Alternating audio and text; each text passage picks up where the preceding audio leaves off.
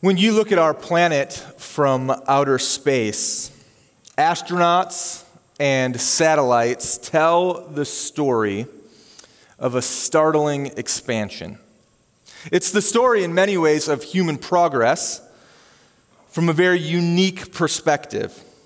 The greatest change can only be seen at night. Vast cities sprawl out in a web of lights. And as one astronaut named Don Pettit explains, from the first time I flew to the last, the main effect that I saw on Earth was at nighttime. It was the extent of lighting. Astronauts love taking pictures of the Earth at night, but there is one city that stands out among the rest. Pettit explains, because of its size and color and shape and brightness, I like to refer to Las Vegas as the beacon of humanity. I don't know if it's the brightest city on earth, but it is really, really bright. With billions of LED lights and countless billboards and marquees, Las Vegas generates more light per square mile than any other city on earth. At the southern end of the Las Vegas Strip, a beam of light is projected up into the night sky from the Luxor Resort Pyramid. Curved mirrors are positioned to collect light from 39 xenon lamps that create a single intense, narrow beam. This one light produces 42 billion candle power watts, and the beam is visible from planes flying over Los Angeles, California, 275 miles away. It is an unmissable beacon from the heart of the Mojave Desert. It's kind of comical to think about Las Vegas, Sin City, being referred to as the beacon of humanity. You know, as we have seen in the Gospel of John, and as we will continue to see, there is a true beacon of humanity. There is a true light of the world. Jesus is referred to as the one that shines brightly in the midst of the darkness, and the darkness could not overcome it. But what we see today in our text in John chapter 13 is that though he was that bright light, it was thought, at least for a time, that the darkness would overcome him. It feels like times the darkness may overcome you, may extinguish the light. And betrayal was a key component in this. And so follow with me in John chapter 13, starting at verse 21, as we read about two betrayals and a new command. This is what it says. It says, after saying these things, Jesus was troubled in his spirit and testified, truly, truly, I say to you, one of you will betray me.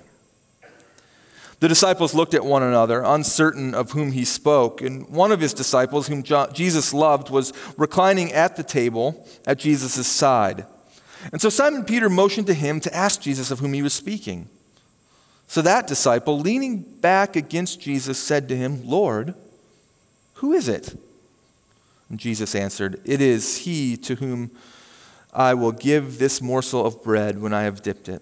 And so when he had dipped the morsel, he gave it to Judas, the son of Simon Iscariot. Then after he had taken the morsel, Satan entered into him. Jesus said to him, what you are going to do, do quickly. Now, no one at the table knew why he said this to him. Some thought that because Judas had the money bag, Jesus was telling him, buy what we need for the feast, or that he should give something to the poor.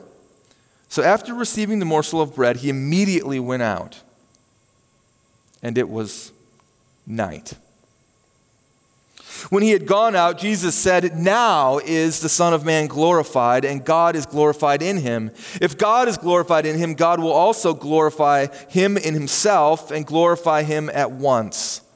Little children, yet a little while I am with you. you will seek me, and just as I said to the Jews, so now I also say to you, where I am going, you cannot come. A new commandment I give to you, that you love one another. Just as I have loved you, you also are to love one another. By this, all people will know that you are my disciples, if you have love for one another.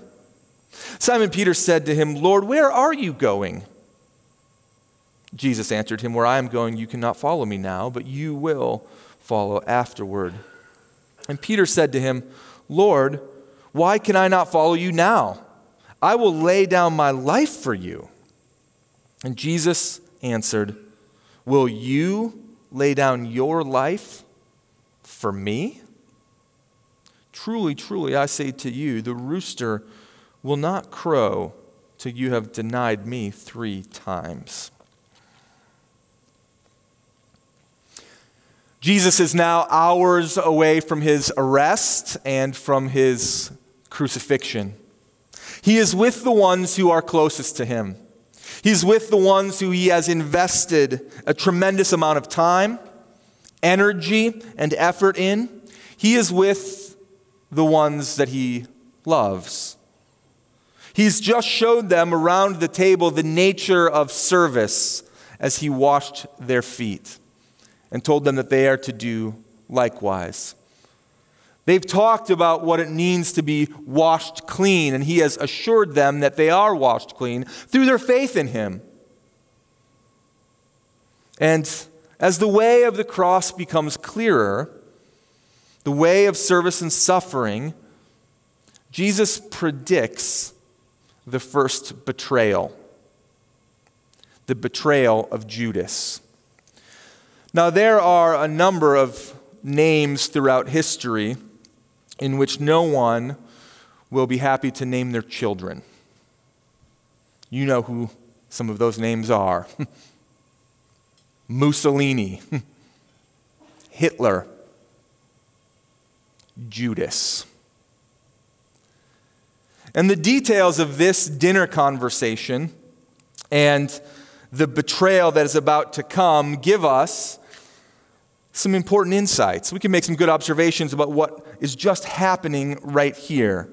The dinner conversation is set, they're around the table, and there's all of these small details that are worked in. Who is sitting where?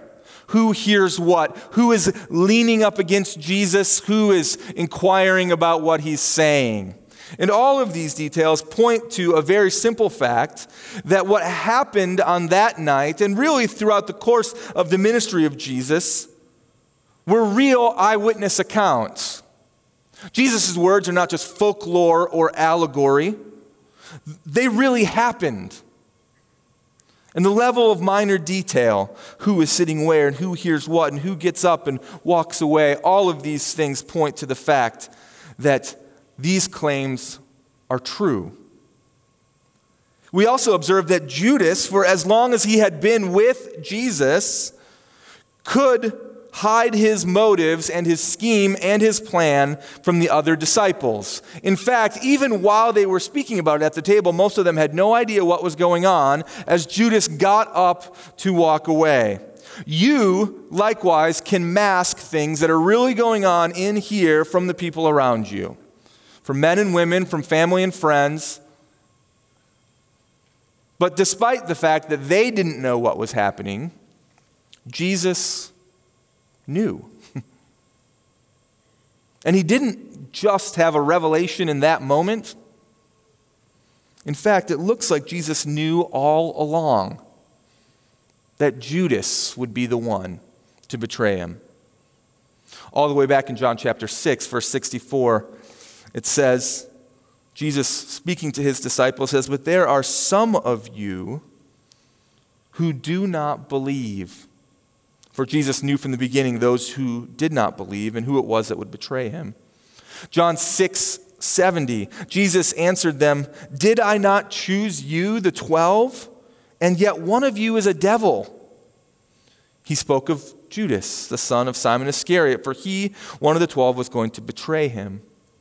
John 13:11, just earlier in this chapter, he knew who would betray him, and that is why he said, "Not all of you are clean. So as we think about the nature of this betrayal, the darkness and sinister dynamic of it, don't be fooled into thinking that somehow God was hijacked by Judas. Don't be tempted to think that Jesus was surprised or that Judas was somehow a true believer who then changed his mind and lost his belief. Jesus knew what was going to happen from the beginning. And in fact, God used the sinister plans of Judas for the sake of ultimate good. It's important to be reminded, isn't it, again and again, that even though that you can fool those around you, that you can't fool God. He knows you. He knows you better than you know yourself. He knows your struggles. He knows your desires, and he knows your beliefs. You cannot fool him. The Josephson Institute is a Los Angeles-based ethics institute, and they, a number of years ago, conducted a character survey. They wanted to do a study on character of high school students, and so they interviewed 30,000 high school students at 100 randomly selected schools nationwide, and this is what they found.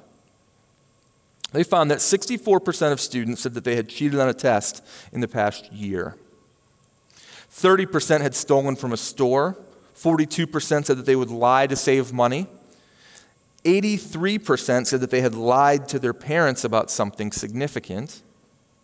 And despite their transgressions, 93% of the students surveyed said that they were satisfied with their personal ethics and character, with 77% of them adding, "I'm better than most people I know." We can be good liars. And what those statistics indicate is that we can be good liars to our friends or to our family or to our teachers, to our parents. We can even be good liars to ourselves. But you can't lie to God. He knows what's really going on the inside. He knows.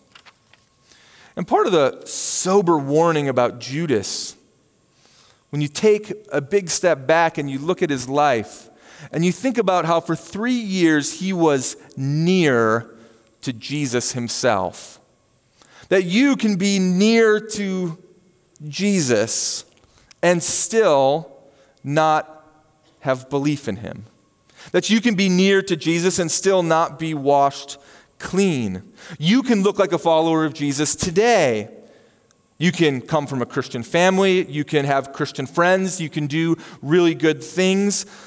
You can come to church. But it is actually belief that washes you clean from your sin. It's belief in Jesus again and again and again. The message is not just being near. It's not just what you do. It's what's actually happening on the inside. A wonderful surrender of yourself and a belief in this Son of God to save you. And Judas, no matter how close he was, still didn't believe.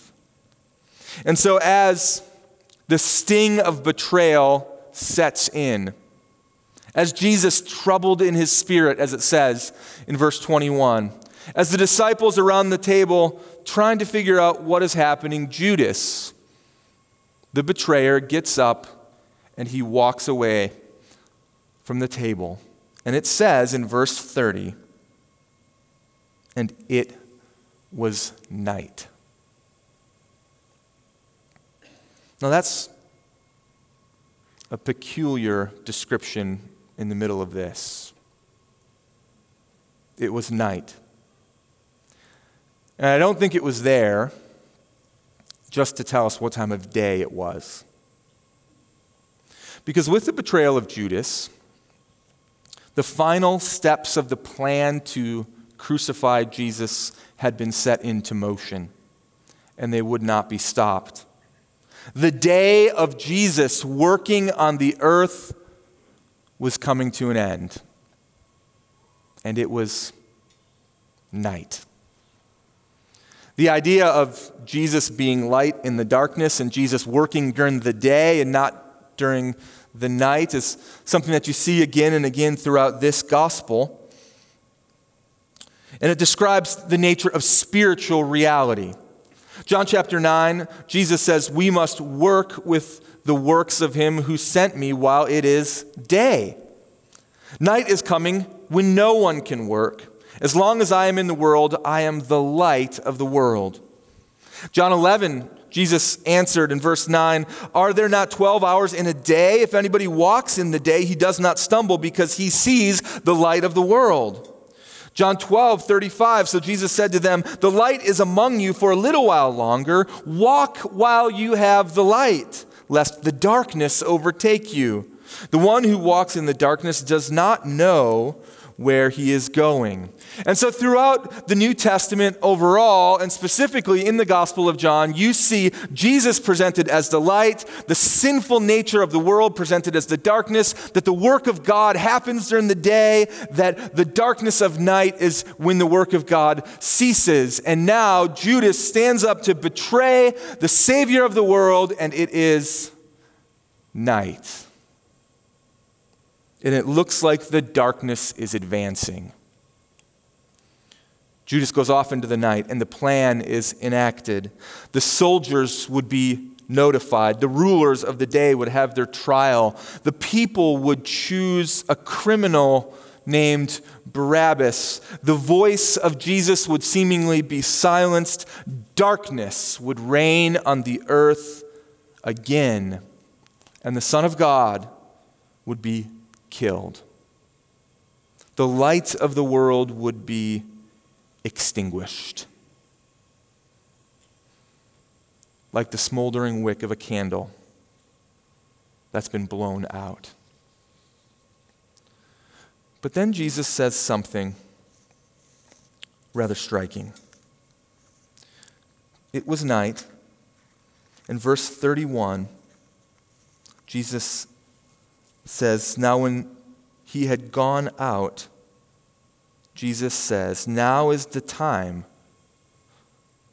the Son of Man is glorified, and God is glorified in him. Now is the Son of Man glorified. Now. In the night. Now is Jesus glorified in the darkness. Not when he was doing miracles, not when he was teaching, not when he was walking on water. Now he's glorified. Now that it is night. And the road to the cross becomes even clearer. Because how do you overcome the darkness? In the case of Jesus, only by being enveloped by the darkness can Jesus destroy the darkness.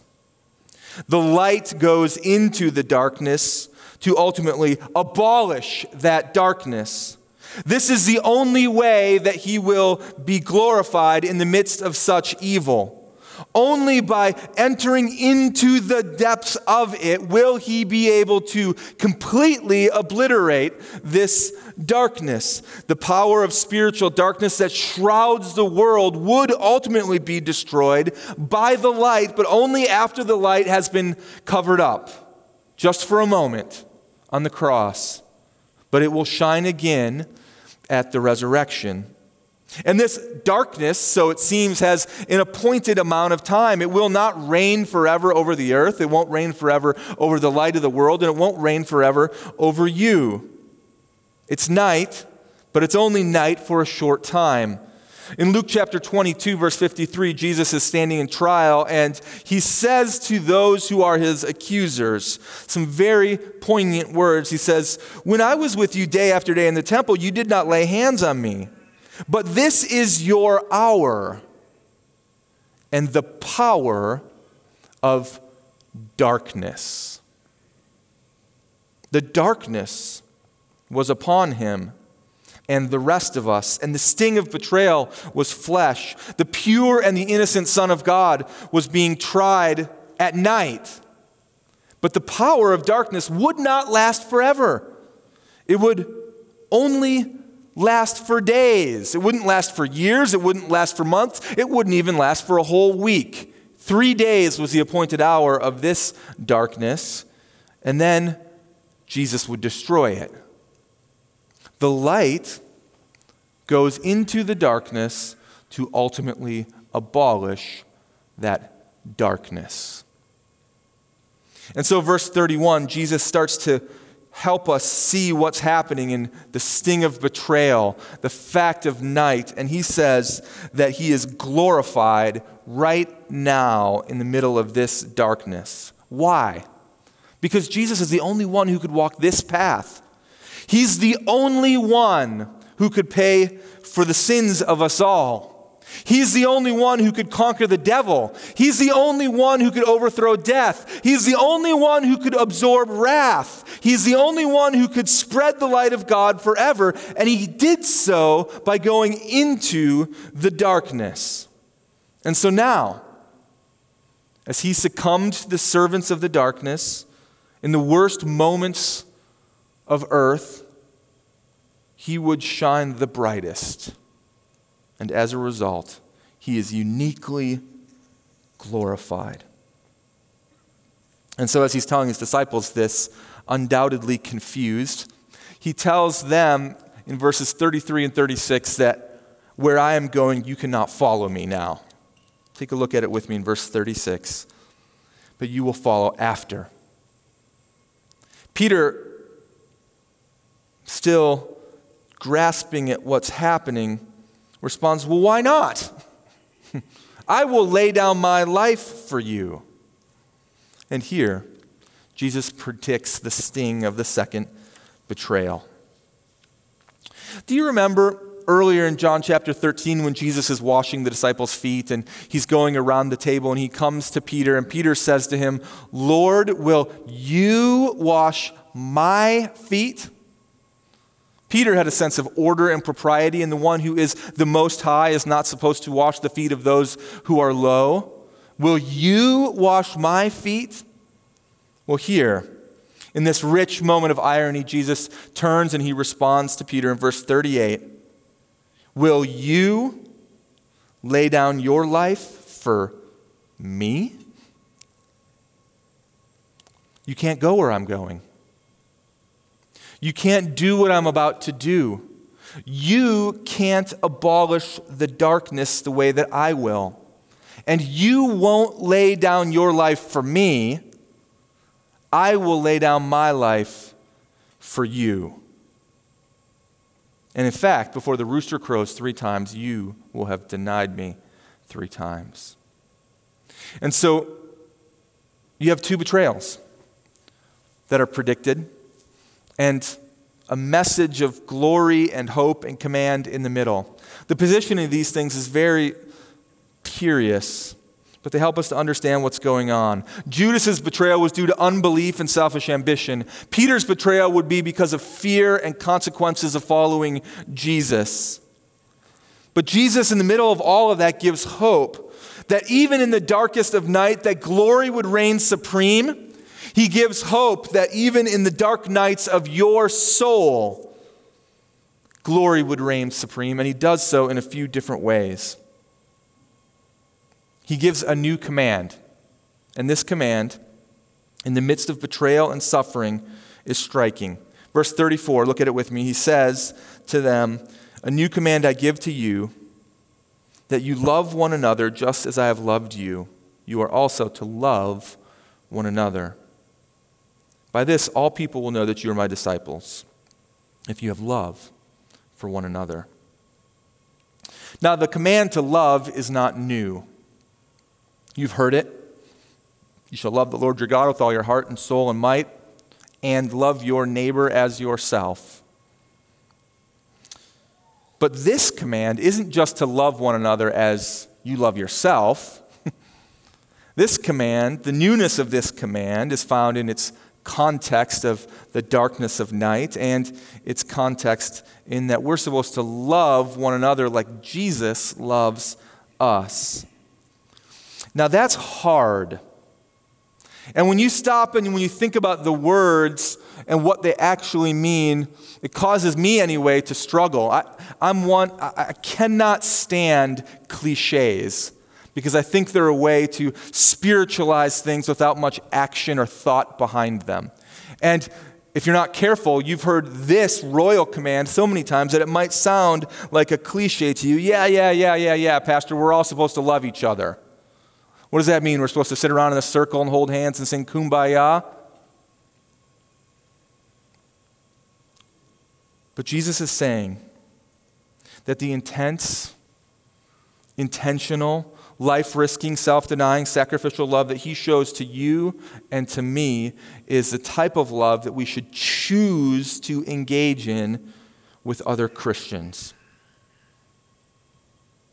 And that type of love is undoubtedly costly. And you might feel like you don't have the resources to give that kind of love to the people in this room. In western Colorado, there is a road called the $1 Million Highway. My guess is that most tourists and even some of the residents don't know how the road got its name. They probably assume that the $1 Million Highway was named as such because it was very expensive to build. That's not correct. Although it probably was very expensive to build because it runs through a very difficult terrain of the mountains at high altitude. But the real reason why it's called the $1 Million Highway is because the waste material from the ore in gold mines was used as the bed for that highway. And not all the gold dust and all the gold nuggets were removed by the mining processes of the day, and certainly not by the mining processes of our day. And as a result, there is in Colorado a partial roadbed that is littered with gold. It's probably worth a lot more than $1 million. It isn't the cost that gave it its name, but rather it's what's inside. And the same is true for this royal law of love, that you love one another as I have loved you. Sure, it is costly, but what gives it the name is not what it costs. It's what it's made of. Because this command by God to the people of God is made up of God, the God who is love. And John goes on to write about this. Some of you studied 1 John this fall. John writes in 1 John chapter 2, at the same time, it is a new commandment that I'm writing to you, which is true in him and in you, because the darkness is passing away and the true light is already shining. Whoever says that he is in the light and hates his brother is still in the darkness. Whoever loves his brother abides in the light, and in him there is no cause for stumbling. But whoever hates his brother is in the darkness and walks in the darkness and does not know where he is going because the darkness has blinded his eyes. I am writing to you, little children, because your sins are forgiven for his name's sake. And friends, so this is why, in the midst of an incredibly difficult year, with a pandemic, with political division, again and again and again, we've been reminding each other of what it looks like to serve each other. What does it look like to strive for Christian unity? What does it look like for love as we've been trying to hold this church and this Christian community together around the person and the work of the Lord Jesus Christ and his word? To walk in the light and not to walk in the darkness in a time where there are so many groups of people who are splintering away off into the night, where there are churches, I heard of just another one this last week, that in the midst of political tension decided to splinter away into the night and meet no more together as Christians. It is this type of love that Jesus says distinguishes you from the rest of the world, that you would look at the people around you in this room and you'd say, I'm going to risk for you, I'm going to love for you, I'm going to sacrifice for you, I'm going to be intense for you, I'm going to give what I have for you because he gave everything for me. And so live in the light. The second encouragement he gives us is found at the end of this passage and the beginning of the next, in chapter 14, verse 1. Look at it with me, and we conclude here. You know what betrayal feels like. You know the anguish that it causes you. You know what uncertainty feels like. You know what frustration and suspicion feels like. Many of us feel it even in these days, and Jesus says, do not let your hearts be troubled. Believe in God. Believe also in me. He was troubled in his spirit, verse 21. When you think about difficulty and uncertainty and anger and pain as you go through life, it can feel like the darkness is going to win. It can feel like the plan of God is distant. It can feel like there is no light left to cling to. But the words of Jesus ring true. Believe in God. Believe also in me. Believe in God when the fear of COVID-19 weighs upon you. Believe in God when your family is separated due to politics or pandemics. Believe in God when the dark shroud of depression is upon you. Believe in God when political unrest seems to rule the headlines. Believe in God when an aspect of the way of life that you love feels threatened. And believe in God when uncertainty surrounds your future or the future of ones that you love. Do not let your hearts be troubled. Believe in God. Believe also in me. Satan has not won. Your future is secure in Christ. The light will shine the brightest when the days are the darkest. And the light does indeed destroy that darkness. So believe in God and believe also in me. Let's pray together.